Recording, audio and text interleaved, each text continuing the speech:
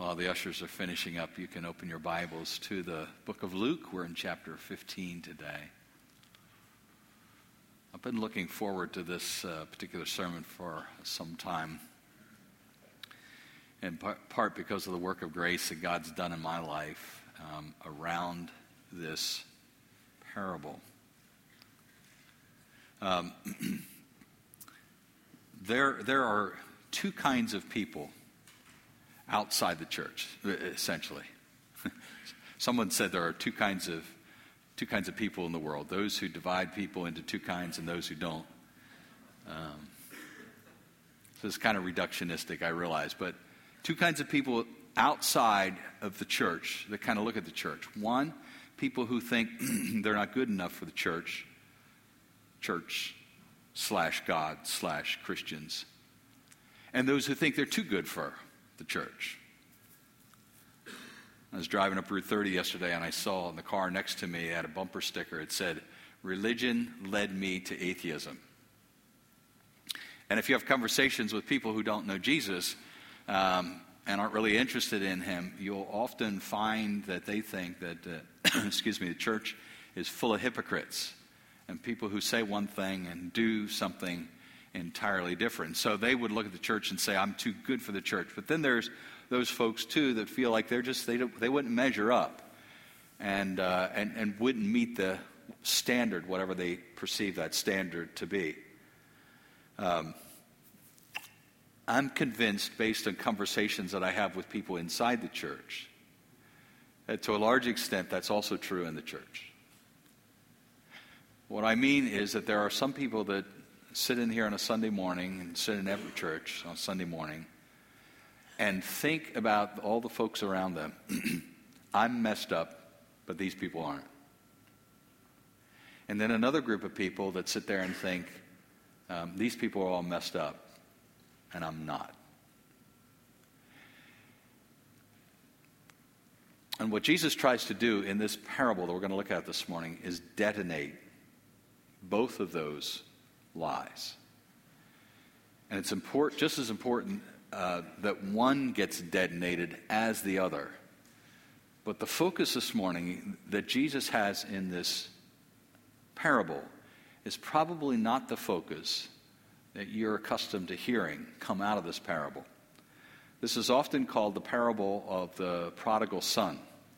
And yet you'll notice as we begin reading that there are two sons in the story. And in fact, the backdrop of why Jesus is even telling these stories indicates that he is more concerned about the son we often don't pay any attention to than he is the other son. Luke chapter 15, starting at verse 16. No, starting at verse 11.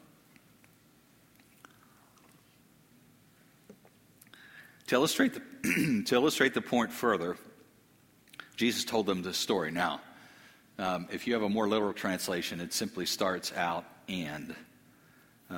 But this is a reflection of what the text is intended to say, meaning all of these three stories have been told with a common purpose in mind. I want to address the criticism of the Pharisees who are concerned and bothered by the fact that a lot of undesirable people hang out with Jesus. And so to illustrate the point further, Jesus told them this story. Man had two sons. The younger son told his father, "I want my share of your estate now before you die." And so his father agreed to divide his wealth between his sons. A few days later, this younger son packed all his belongings and moved to a distant land, and there he wasted all his money in wild living. About the time his money ran out, a great famine swept over the land, and he began to starve. He persuaded a local farmer to hire him, and the man sent him into his fields to feed the pigs. Now, Jesus would have been telling the story about a Jewish man, and if you know anything at all about Judaism and the law of Moses, you would know this is a bad deal. Jews don't have anything to do with pigs, but he's in the fields feeding the pigs. The young man became so hungry that even the pods he was feeding the pigs looked good to him, but no one gave him anything. When he finally came to his senses, he said to himself, "At home, Even the hired servants have food enough to spare, and here I am dying of hunger. I will go home to my father and say, Father, I've sinned against both heaven and you, and I am no longer worthy of being called your son. Please take me on as a hired servant. Now, do you kind of get the inclination or the idea here that he's not really all that concerned about what he did wrong? I mean, he acknowledges he sinned, but he's really concerned about food. And so he has this scheme concocted.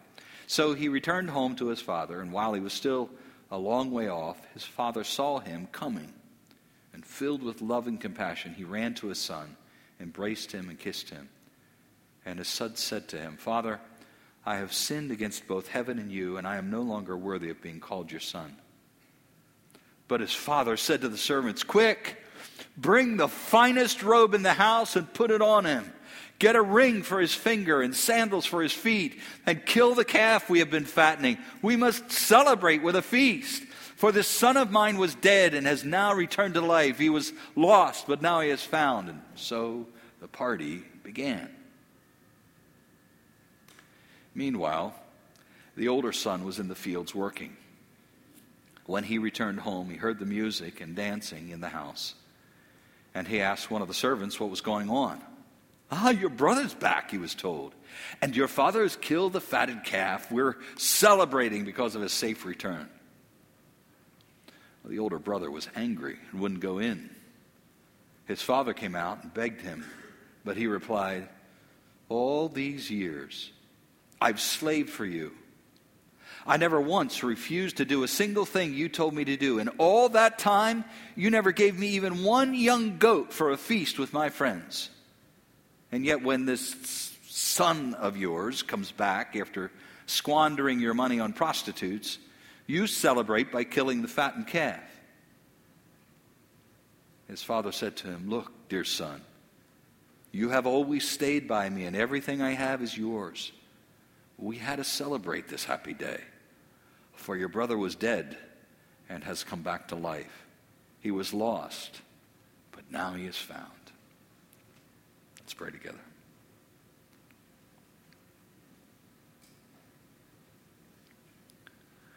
Father, it may be that we look back on our history and we see in ourselves the younger son.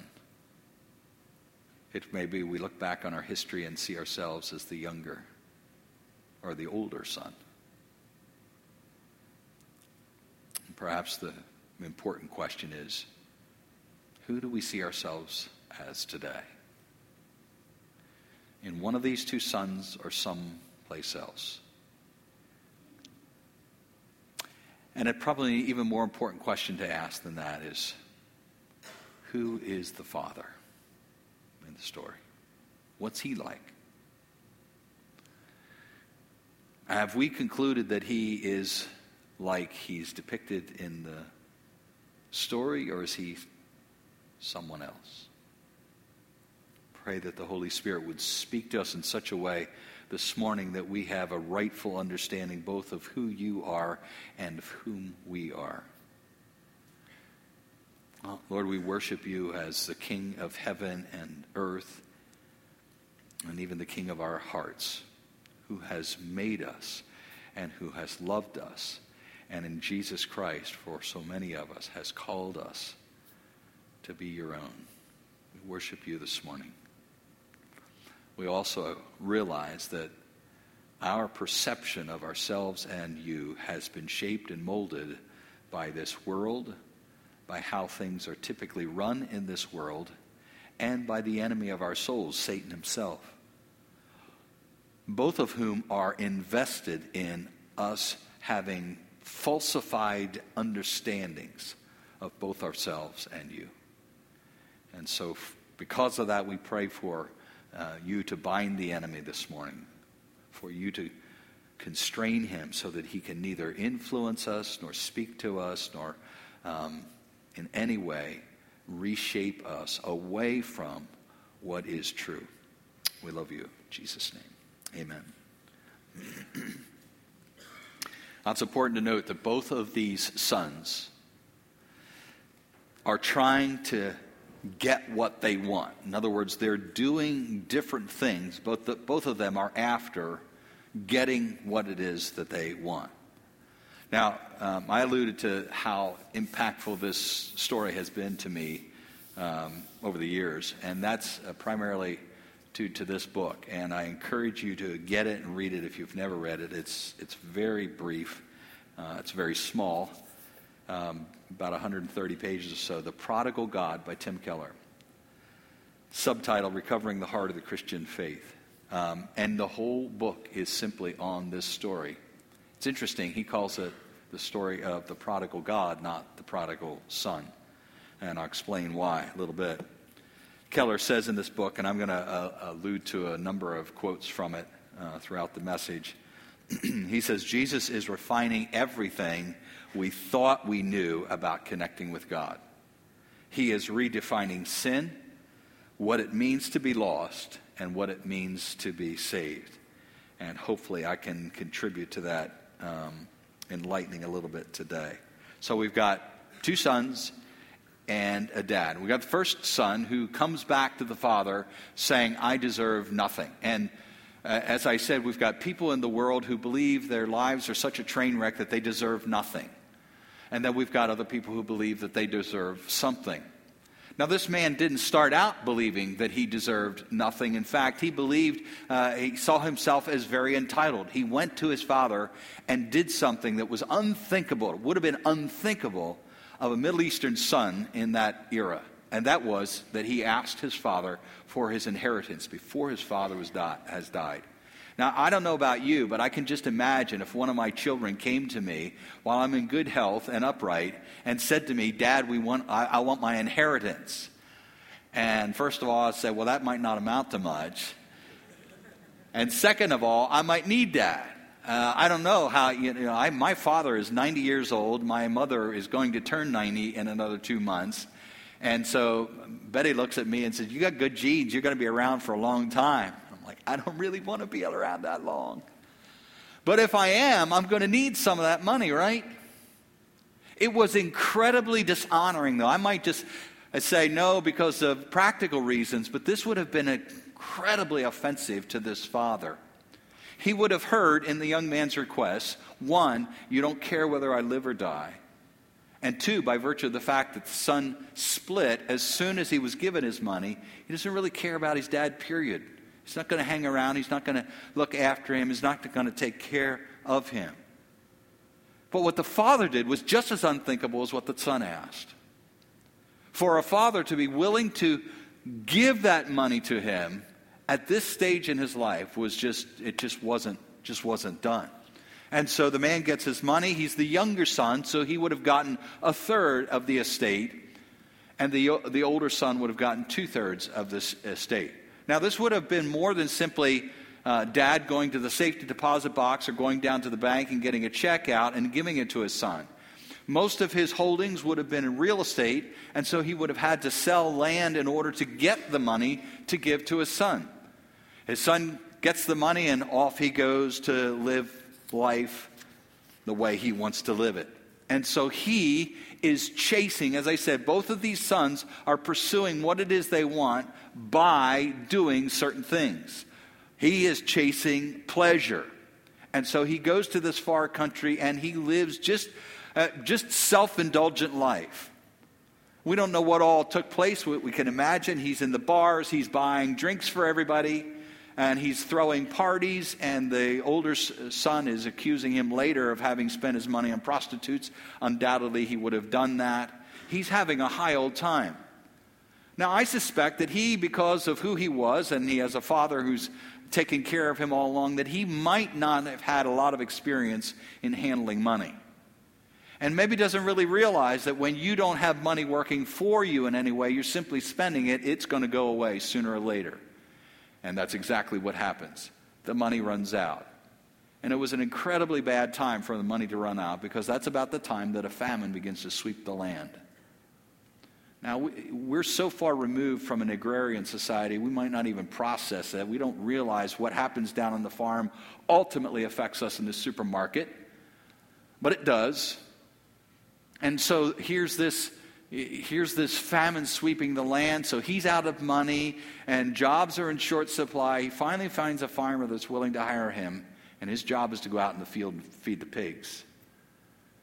And he gets so hungry that even the pods that the pigs are being served look good to him. But apparently nobody even gives him those pods. I always used to think when I was a kid, when I'd hear this story, that he's eating with the pigs, and that's really not what it says. In fact, it says no one gave him anything. In fact, the fact that he was starving was what pushed him to go back home and plead with his father to give him a second chance and to let him just be a hired man. He came to the end of himself. Don't miss this little piece of the story. He thinks that the way to find great joy is to get out of the situation that he's currently in and do something new, find something new. And one of the things that I've observed over the years I've been a pastor is the heartache that often comes from premature decisions.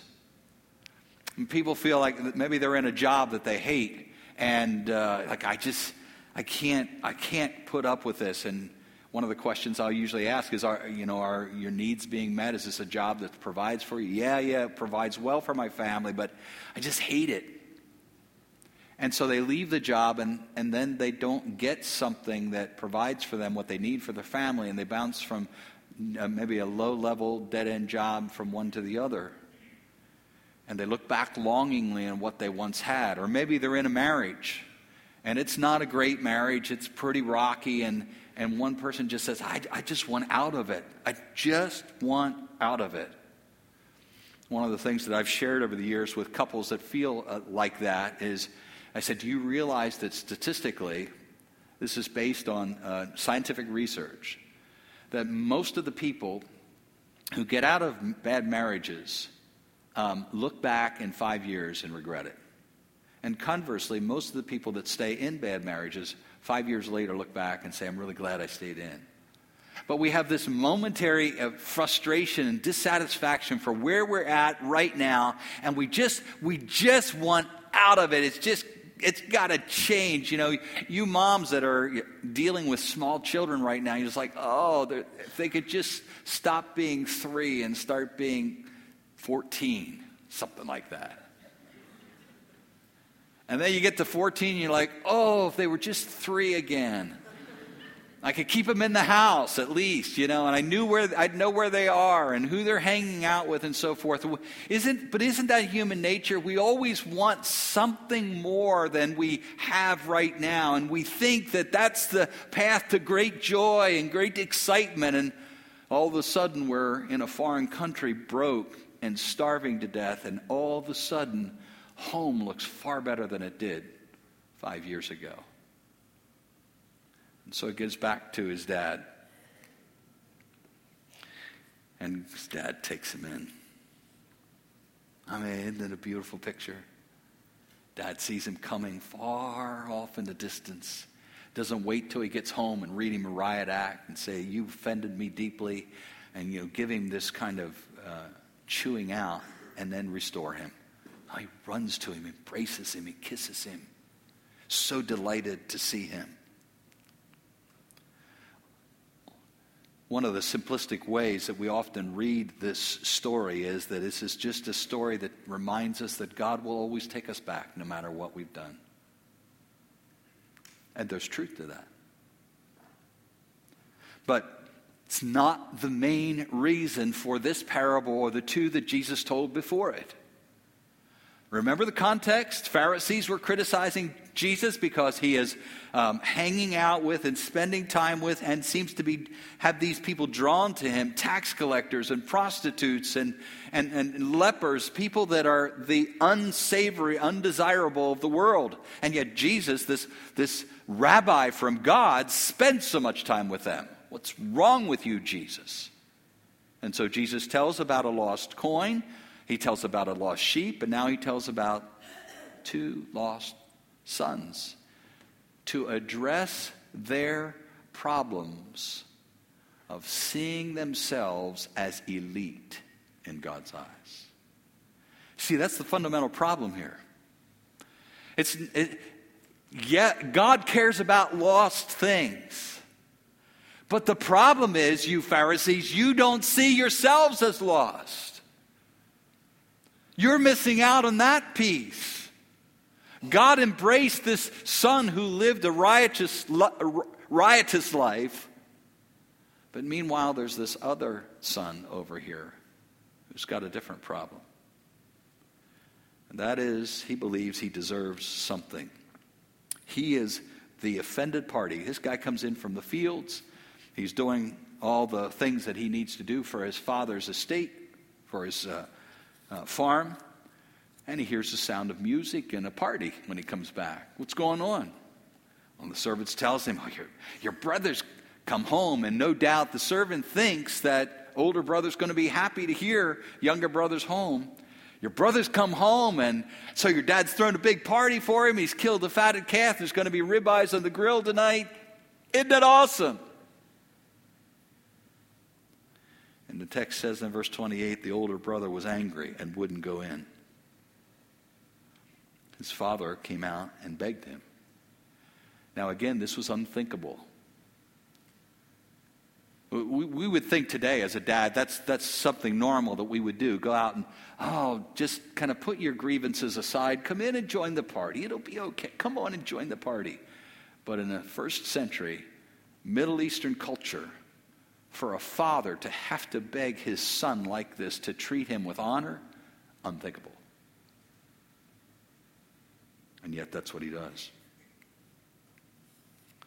And the other son lashes out at him. He says, I've done everything for you.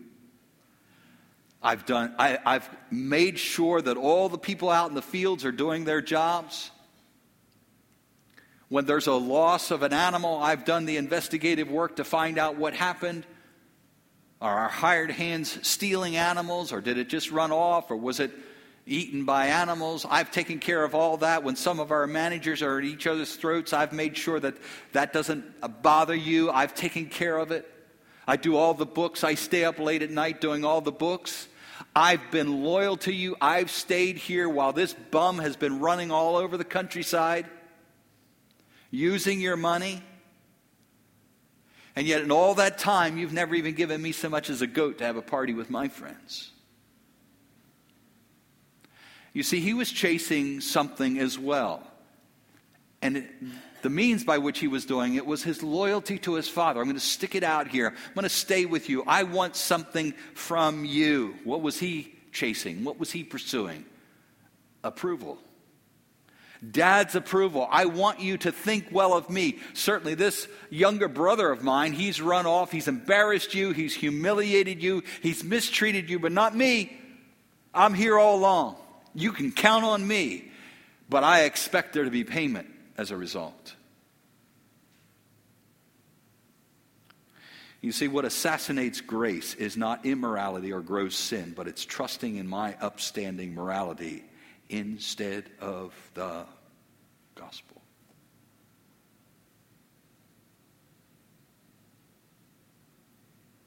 Who we are and what we do as religious people are decisively shaped by the kind of God we worship. Ken Dean, an almost Christian, let me read it again. Who we are and what we do as religious people are decisively shaped by the kind of God we worship. A.W. Tozer put it this way: the most important thing about you is what you think of God. Now the story is about two sons, two brothers, and yet it's not. It's about who God is. And the picture of the story is a God who is looking at this kind of brother and this kind of person in the church and this kind of person outside of the church. And this other brother, these kind of people in the church and these kind of people out of the church. And is saying, I have grace for you, and I have grace for you, and I have grace for you, and I have grace for you, and I have grace for you, and I have grace for you too. I don't care whether it is that you've lived a life that would embarrass you if it would be read in front of the church on a Sunday morning. And on the other hand, I don't care if you've lived a life that if your life was read in front of the church on Sunday morning, you would get an inflated head. Because both of you need grace. And I have grace for both of you. That's what this Father is saying. And so I've got grace for both of you. Who we are and what we do as religious people are decisively shaped by the kind of God we worship. What's the kind of God you worship? Now, this is going to be oversimplified, but I'm going to give you 3 options of the kind of God that you can worship. The first one, I've got 2 that I'm going to call classic options, but the first one is kind of our day and age option. Call it the 21st century option.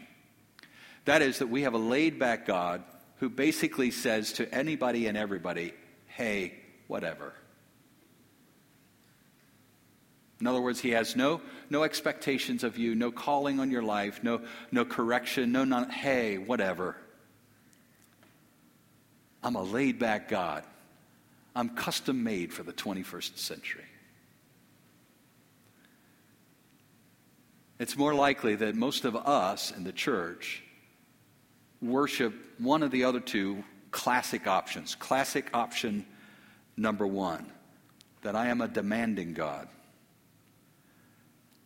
That when you think about God, you always think about a God who's saying over and over and over and over, you better do better. You better get it better. You better get it right. You better correct all your problems. You should do better. One of the things that I have taken to asking people in my counseling room is when you imagine God, I think many people, at least folks that are visual, when we pray or we think about God in his heaven, that we might craft some picture of him, some at least vague image in our minds. And I ask this question, when you think about God, when you imagine God, when you picture God, is he smiling at you or is he frowning? And your answer is incredibly telling. Is he a demanding God? That he's always saying to you, do better. Or the classic option number 2, that he is a rewarding God. He's a rewarding God. Meaning that at some point, if you do it well enough, he looks at you and he says, hey, you've succeeded.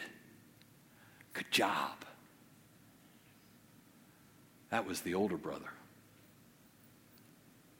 He was convinced that if he could pull it off, he'd just do it right, he'd work on it, he'd get it down to perfection, and the Father would pat him on the head and say, awesome, you've got my approval because of how well you've done it.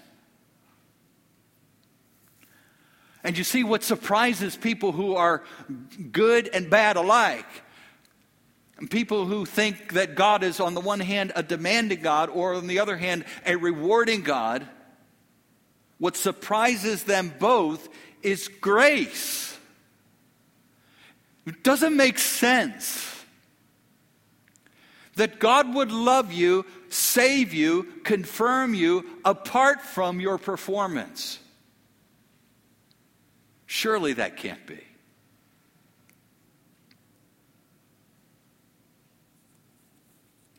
And yet when we get grace, it is amazing. I think the younger brother, when he got home, when he saw his father's reaction to him, and in the years ahead, as he remembered back to how he had treated his father, would think, I could never be good enough not to need grace. And I wonder if the older brother ever got to the point where he concluded, beyond, I would never be bad enough to need grace. That was his problem. He didn't think of himself as bad enough to need grace. So why does Tim Keller call his book on this parable the prodigal God? Do you know what prodigal means? Does anybody know what it means? I always thought that it meant bad guy. Prodigal son, bad guy, lives a wild life. The prodigal means to spend in a recklessly extravagant way. Prodigal God, to recklessly spend in an extravagant way. Tim Keller says in the book, one of the signs that you may not grasp the unique, radical nature of the gospel is that you are certain that you do. I wonder how many of us can imagine or conceive of being stripped of all of our goodness and all of our works, standing before God and still having God say to us, "You are my child."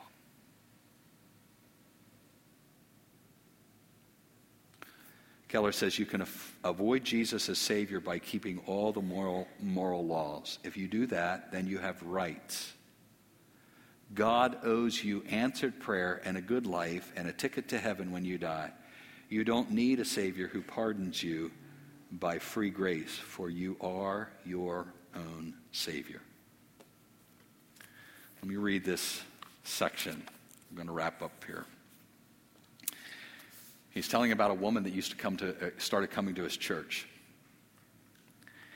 And she was just blown away by what she was hearing.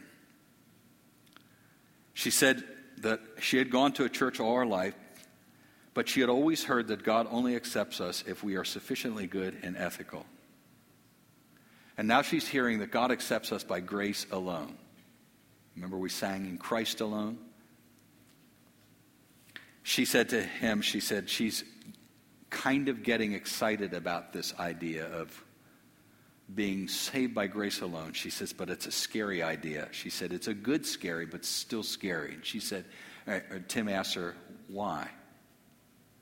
What was so scary about unmerited free grace? She replied something like this: if I was saved by my good works, then there would be a limit to what God could ask of me or put me through. I would be like a taxpayer with rights. I would have done my duty, and now I would deserve a certain quality of life. But if it is really true that I am a sinner saved by sheer grace at God's infinite cost, then there's nothing he cannot ask of me. She could see immediately that the wonderful beyond belief teaching of salvation by sheer grace had two edges on it. On the one hand, it cut away slavish fear. God loves us freely despite our flaws and failures. And yet she also knew that if Jesus had really done this for her, she was not her own, that she was bought with a price. And that changed everything. May I have you turn to Ephesians chapter 2, verses 8, 9, and 10. This is a passage that some of you know, probably some of you have memorized.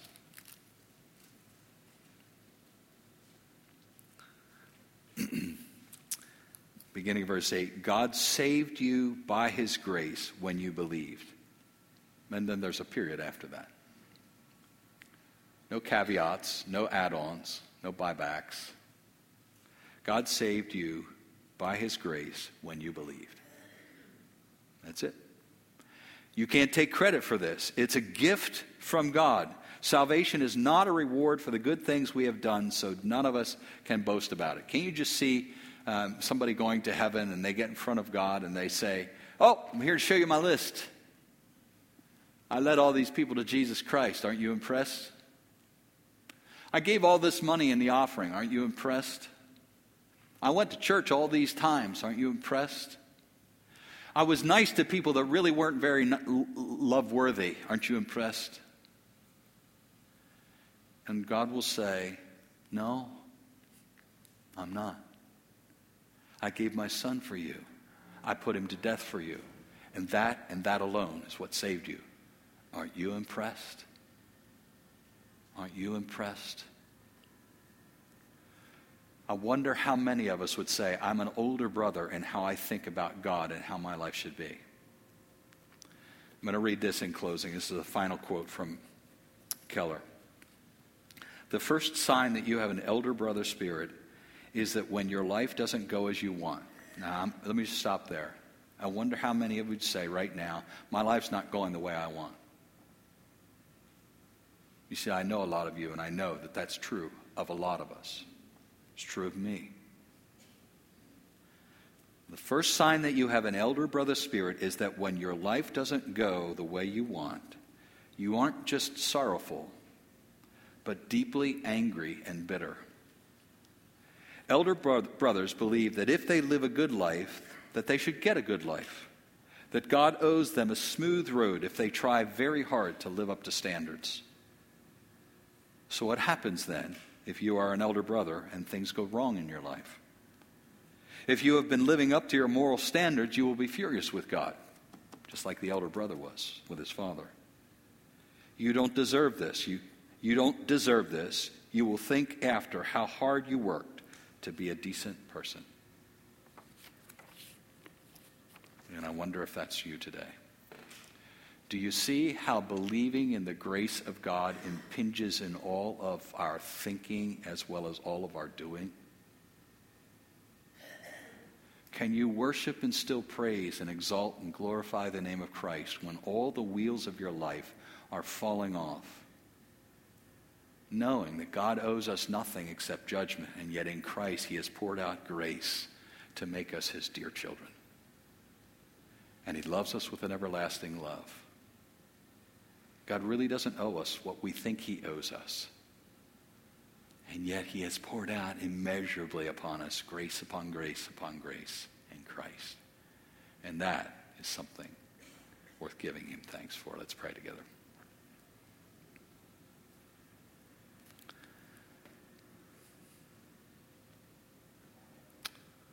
Not to us, O Lord, not to us, but to your name be the glory. What a gracious God you are. Most every other area in our life is measured and gauged and evaluated and determined whether it's significant or not based on how we perform. That's true in our jobs. That's true in our classroom studies. That's true sometimes in our marriages. It may be true in our role as parents. It may be true in our work in the neighborhood. It may be true based on who we vote for and who we don't vote for. It's all about performance.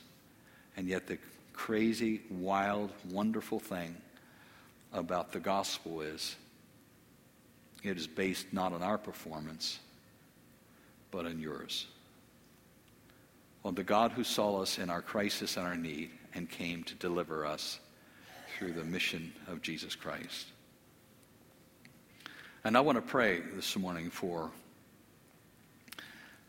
people that might be, as they're weighing some of this out, I want to pray for some that might find themselves in the older brother position. And they're feeling like you've betrayed them. You've not come through for them. Because after all, look at all they've done for you. I pray that they would find sweetness in the work of Christ.